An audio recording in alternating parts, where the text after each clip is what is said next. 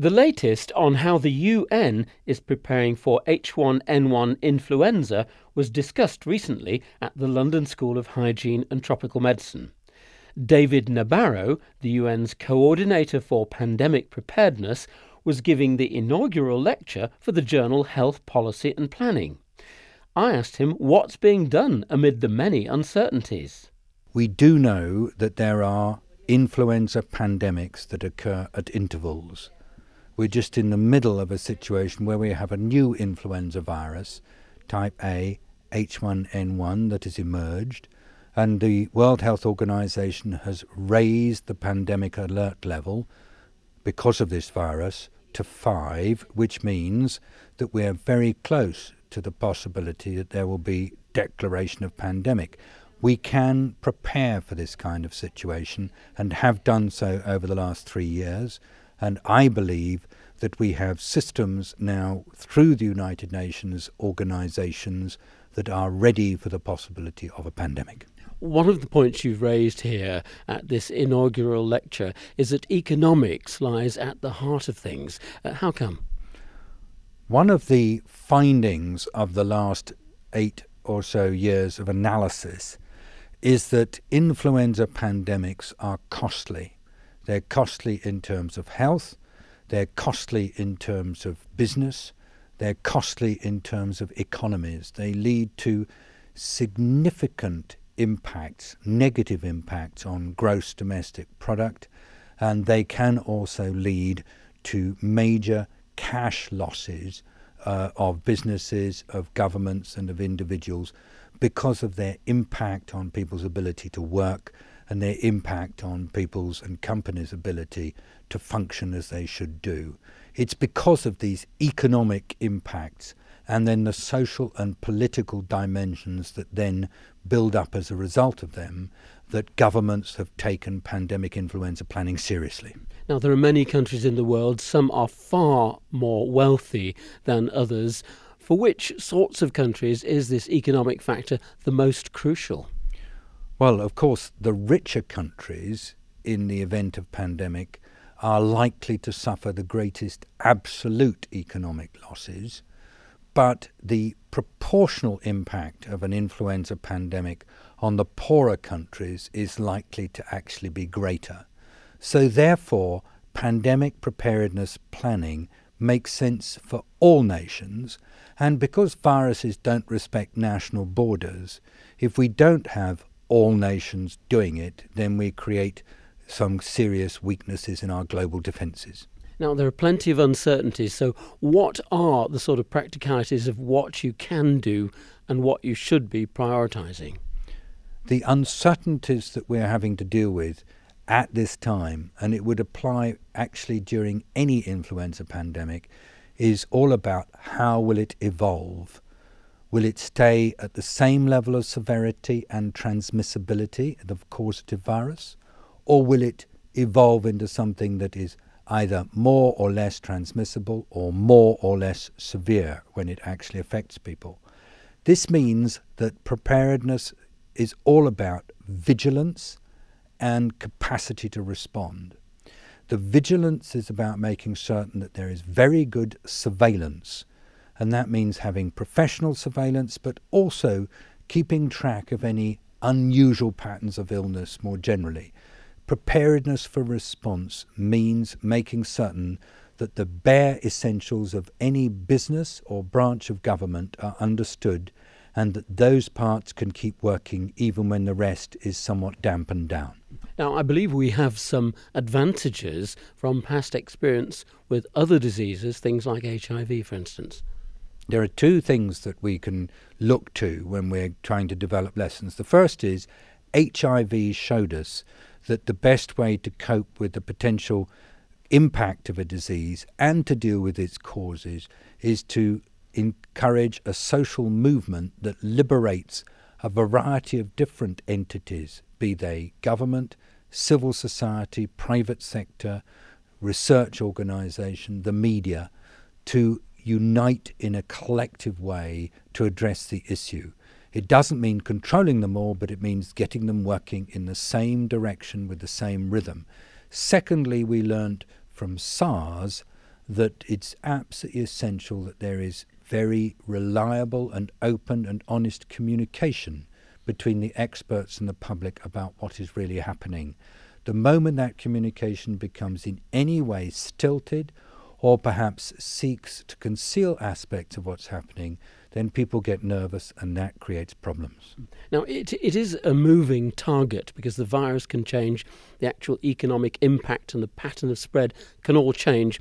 You've been learning from the military a little bit, haven't you? Well, what we have learnt from the military is that they build into their training and their ways of working the capacity to reassess how the situation might evolve at very regular intervals. So they develop their scenarios over time in the light of experience. We always need to do the same. We shouldn't stick with any one scenario and use that as the basis for our training. We should evolve our scenarios in the light of experience. And that's what we're having to do now as we study the way in which the present outbreak of H1N1 influenza is evolving around the world. So how would you do this practically in terms of advising people that you're following one course of action at one moment, but you might well completely change direction? And that's what we have to build into our communication strategies. Colleagues, I'm sorry to say we have to pass over that we cannot give a precise indication of how this particular problem is going to evolve over the next weeks and months. But in order to try to help us get the best possible response, each day we will provide an update on what the science tells us, and we will adapt our advice accordingly. And at intervals, if we perceive that a major change is necessary, we'll tell you that that change has to be put in place. And how does the apparent mildness of this particular new influenza affect your planning? Well, I do not personally like to apply the word mild to it in too serious a way, because the term mild implies perhaps that we don't need to worry about it. So what I'd like to say is that epidemiologically it seems to have a relatively low fatality rate. It is, however, not dissimilar from that which occurred in the influenza pandemic in 1957. That, however, could change at any time, and so therefore we need to be on the alert for the possibility of change, and that means that it would be very good if people could not start seeing this as something about which there should be no concern. Instead, they should be seeing it as something about which they should be concerned, but at the same time follow advice and guidance from their health authorities as precisely as possible.